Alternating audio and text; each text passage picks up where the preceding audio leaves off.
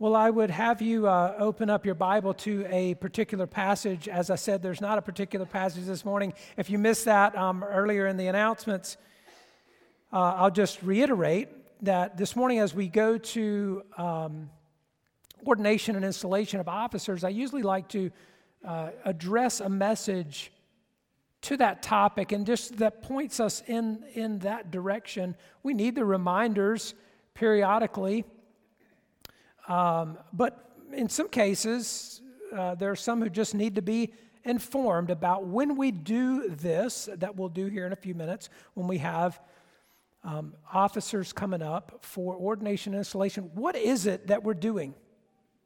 And why is it that we're doing it? One of the reasons I think it's important to address this, I know those who've been around a long time feel like it's old news, you've heard it all before, but not everybody's been around for a long time. And one of the things that is I assume is true, this is my default assumption, that for those of us who have just made our rounds within American evangelicalism, okay, that's most of us, that by default we probably have a lower view of the church and a more casual view of lots of things concerning the church, including things like baptism and the Lord's Supper, and I speak to that periodically, but also including things like church offices and ordination. And so, again, I find some value in just speaking to those, trying to bring some clarity to it in a fairly short, relatively brief way. But what is ordination? Let me say that first of all, and then I want to look at a number of verses that just give us that picture throughout the New Testament.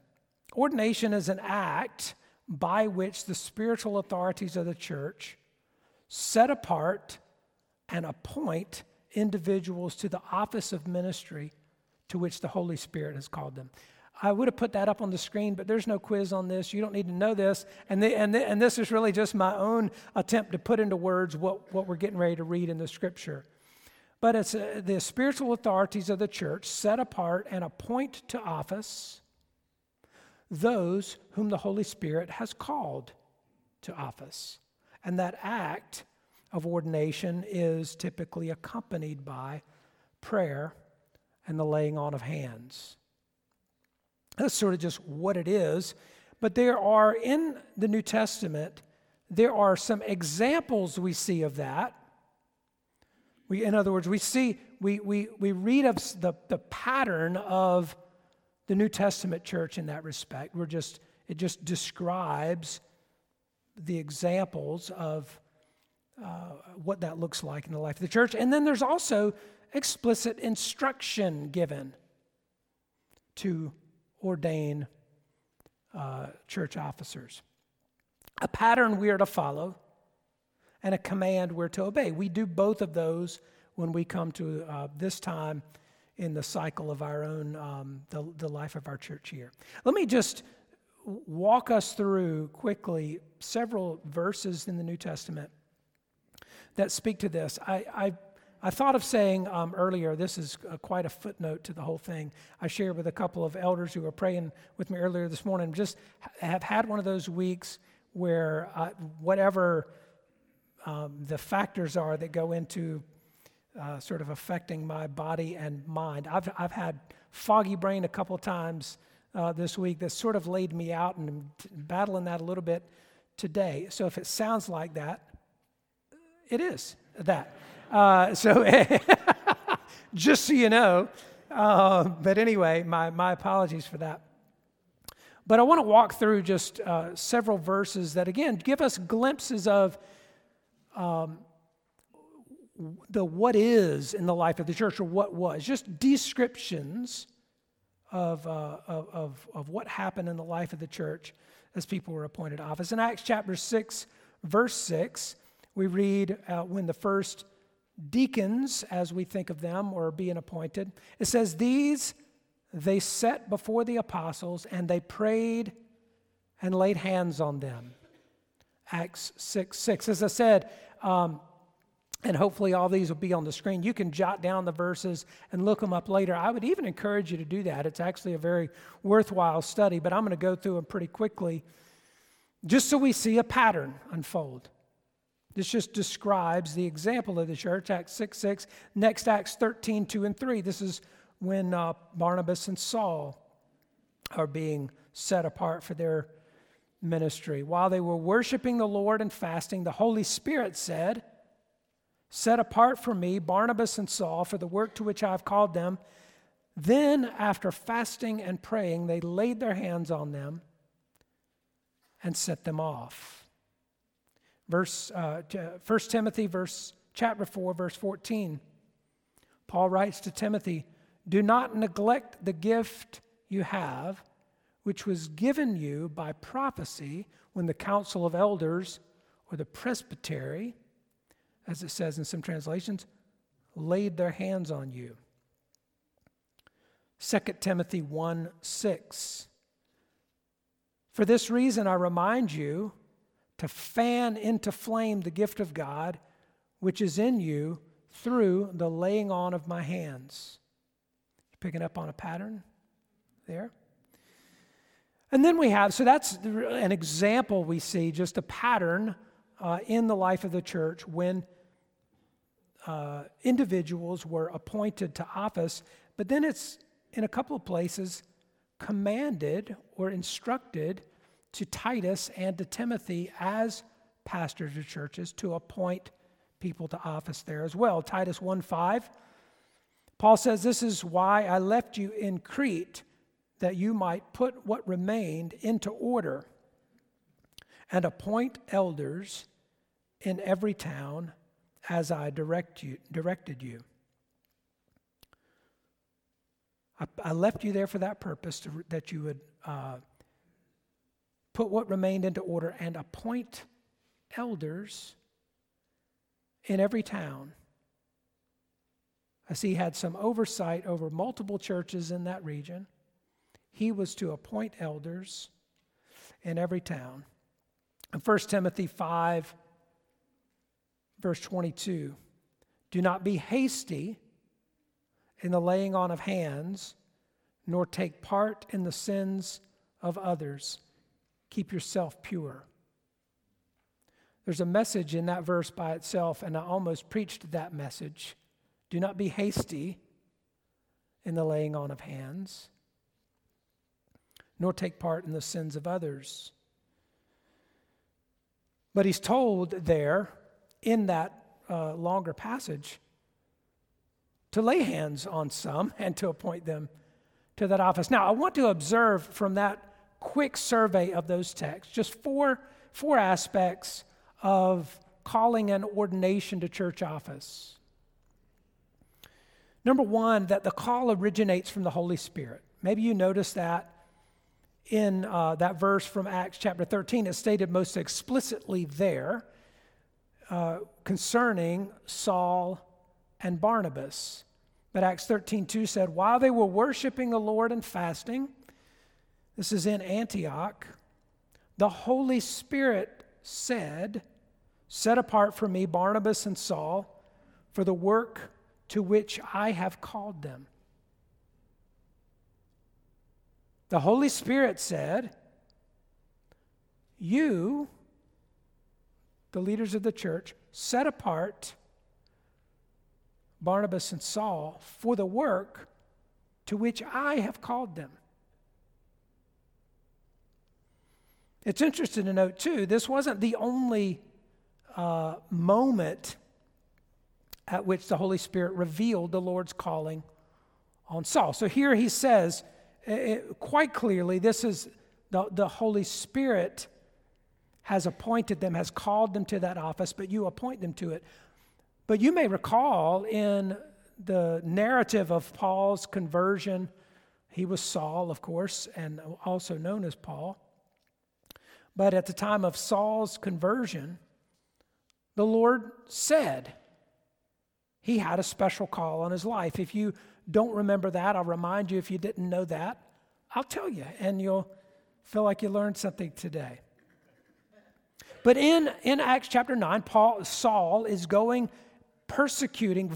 persecuting Christians. He is as adamantly opposed to Christianity, to the work of the church, to the message they're preaching, as adamantly opposed as anybody could be. He is the closest thing to a radical extremist terrorist that you'll find in the New Testament. And he's on his way to do more of that, and God meets him, the Lord Jesus meets him there, knocks him down, and says, "You're mine." That's a paraphrase, but that's basically it. Go into town here, and you'll get further instruction there. And in the course of that, where Jesus is claiming Saul as his very own, he's using Ananias, this devout believer, who doesn't particularly want to be used. He's heard of Saul. Saul's a violent terrorist extremist. And when the Holy Spirit says, "Hey, I'm sending this guy Saul to you," Ananias goes, "Hey, I've heard about Saul. I don't particularly want to, I don't want this gig." And the Lord says to Ananias in Acts chapter 9, verse 15, "He is a chosen instrument of mine to carry my name before the Gentiles and kings and the children of Israel." At the moment of his conversion, the Holy Spirit reveals, I have a calling for him to take the gospel to the Gentiles. And in fact, Paul begins to preach immediately in Damascus. They try to kill him there. He escapes. He goes to Jerusalem. He preaches there. They want to kill him there too. There's a pattern in Scripture as well. And the leaders of the church in Jerusalem send him off to Tarsus for a little while, essentially to escape danger. He begins preaching, but it's actually a considerable amount of time later that he's actually set apart and appointed to the office that the Holy Spirit's called him to. But all of that really is to give us a glimpse of the fact that it is the Holy Spirit who calls someone to office. That's where the call originates from. But then second, the call is recognized and acknowledged by the church. The Holy Spirit originates the call, but that call is recognized and acknowledged by the church. You saw there in Acts 6:3, or I actually didn't read that verse. Read verse 6 of chapter 6, where those first deacons are being called. But he says in verse 3 of that passage, and my apologies for not putting that up here on the screen. I don't think I included that. But he says, "Therefore, brothers, pick out from among you." So the issue there, if you recall, is that the Hellenist widows were not being served equitably with the Jewish widows. They had a provision for caring for the widows in their community. And the ones who were of Greek origin were not being treated as substantially, not cared for as substantially as those who were Jewish. And there was a sort of a gripe about that. And the response was, okay, you pick out from among you 7 men of good repute, full of the Spirit and of wisdom, whom we will appoint to this duty. This is a word to the congregation. There's a need to be met, service to be provided, and the apostles say, okay, you congregation, choose from among you 7 men of good reputation, full of the Spirit and of wisdom. We will appoint them to the task. The congregation, the church, recognizes and acknowledges that calling by the Holy Spirit. Now, there are longer and more specific lists of qualifications than here where it just says men of good repute and full of the Spirit and of wisdom. In 1 Timothy 3 and Titus 1, it goes into more detail about what the qualifications are for those church offices. but almost all of them that are listed have to do with character and spiritual maturity. Godliness, in other words. And this is what the church is recognizing and acknowledging.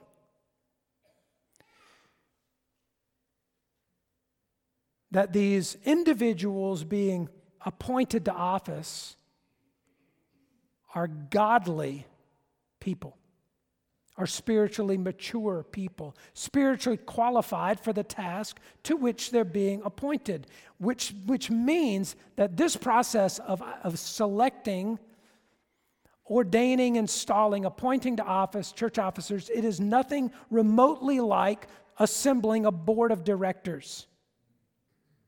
We're not looking for board members like any nonprofit organization would in town.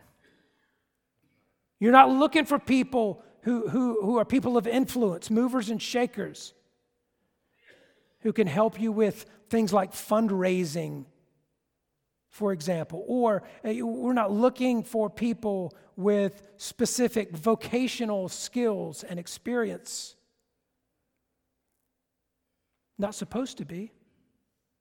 I know there are probably plenty of churches that do that start the search process going, you know what we need? We need a lawyer on session. Because, there are legal issues we come across sometimes, and we need somebody who can speak to those. Or we need an accountant on session.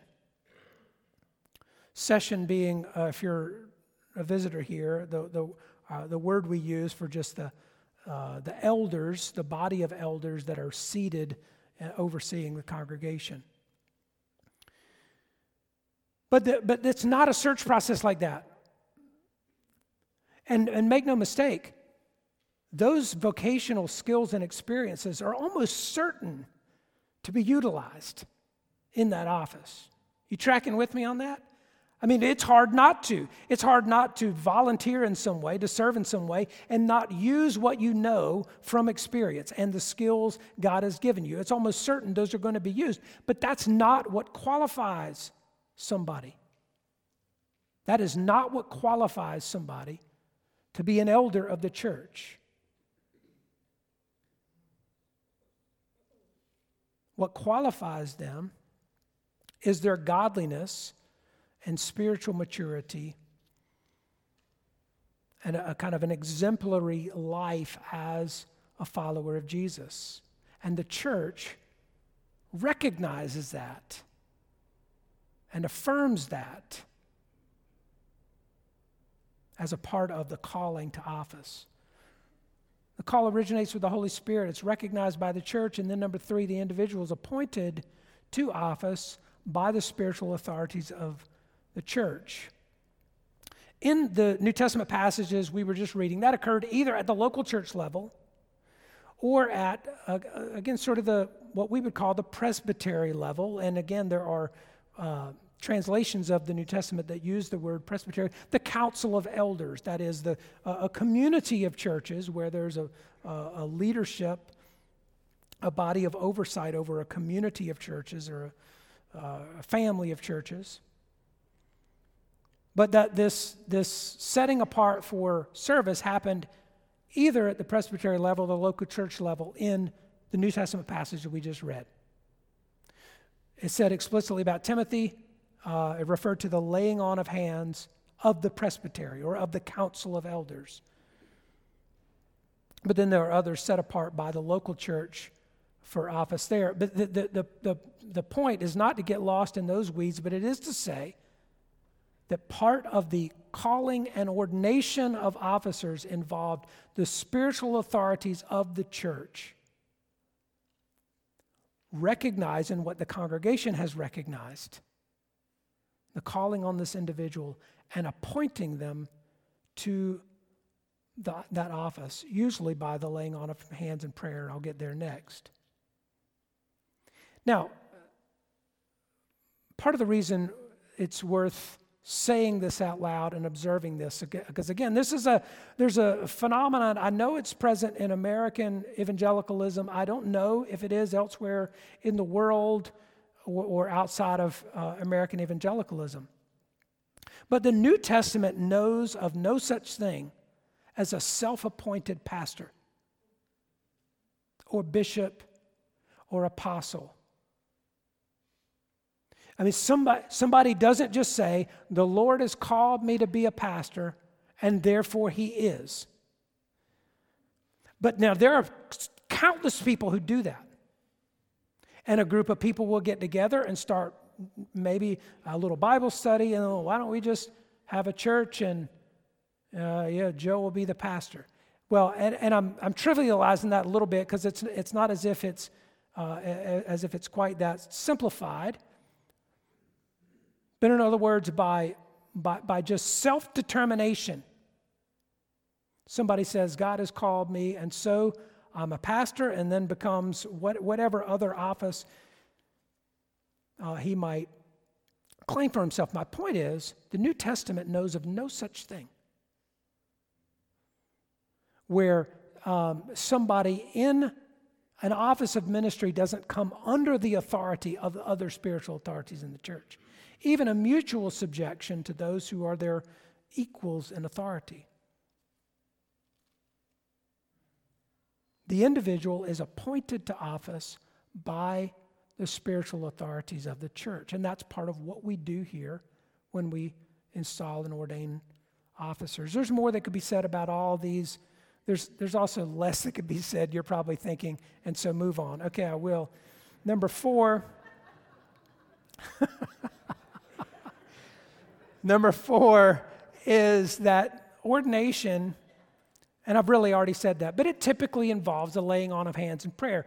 You picked up on that pattern. As you read, it's just a description in the New Testament of what happened that doesn't make that necessarily a command, but the repeated pattern of the New Testament was that when people were appointed to office, it involved praying and laying on of hands. There's not a whole lot of explanation in the New Testament about what or why that is, or what we can say is there isn't, again, some necessarily mystical or supernatural thing that happens there. It is not, for example, what the Catholic Church would regard as the sacrament of holy orders. We don't view ordination that way. And if you're not Catholic, you have no idea what I'm talking about. If you come from a Catholic background, you have some idea, which is the only reason I mentioned that. But we don't think of it as that sort of sacramental impartation that by the laying on of hands, that somehow God works in that to then equip them for whatever office they're being appointed to. There's not necessarily something mystical and supernatural that happens there. In other words, there might be, as was the case with Timothy. Did you catch that? You received the gift through prophecy by the laying on of hands of the presbytery, he said. And so there was something extraordinary that happened there. That's not necessarily the case, but there is typically prayer and the laying on of hands that accompanies ordination.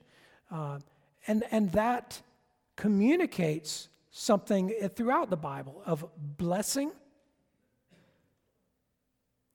and of a sort of acknowledgement of the authority that has been being given to this person. Because there are lots in the church, and not just the American evangelical church, but in the church down through the centuries, there are lots of people who do operate outside of any connection to the institutional church in any sense. In other words, they aren't connected to spiritual authority. They're not accountable to anybody else. They're not mutually submitted to anybody else. They just operate sort of out there on their own.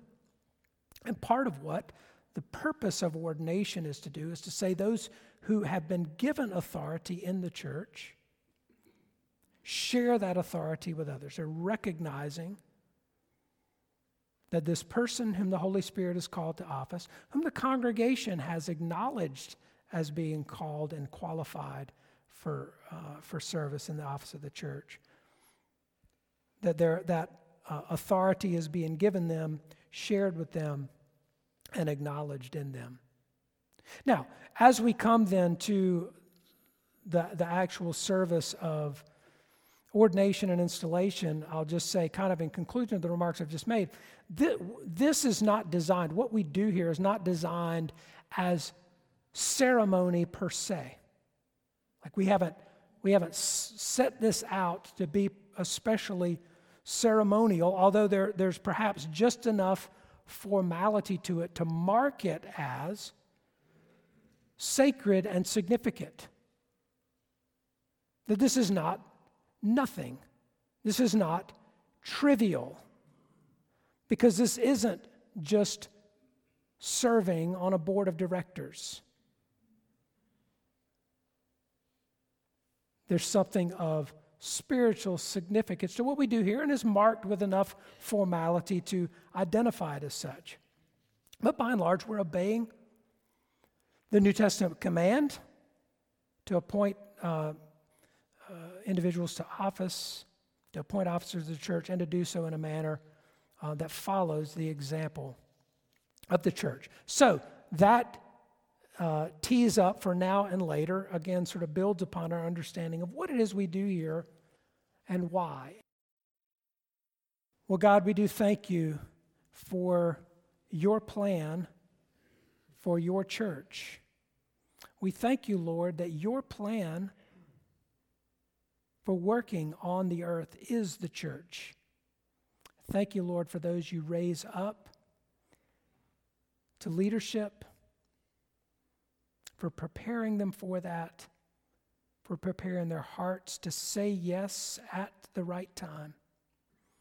And so, Lord, we acknowledge the fitness and readiness of these men for that calling.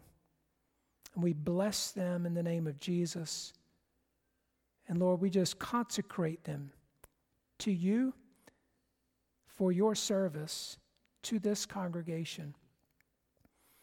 And Lord, share with them the authority that is entailed in carrying out the duties of that office. We pray, Lord, that you would keep them close to you. Lord, that their hearts would be in tune with you and not stray from you, Lord. We pray that you would grow deep in their love for this church, and that would be demonstrated in their service to them. Lord, empower them, fill them with your Spirit, give them all that they need to do well the task that you've called them to here today. In Jesus' name, amen.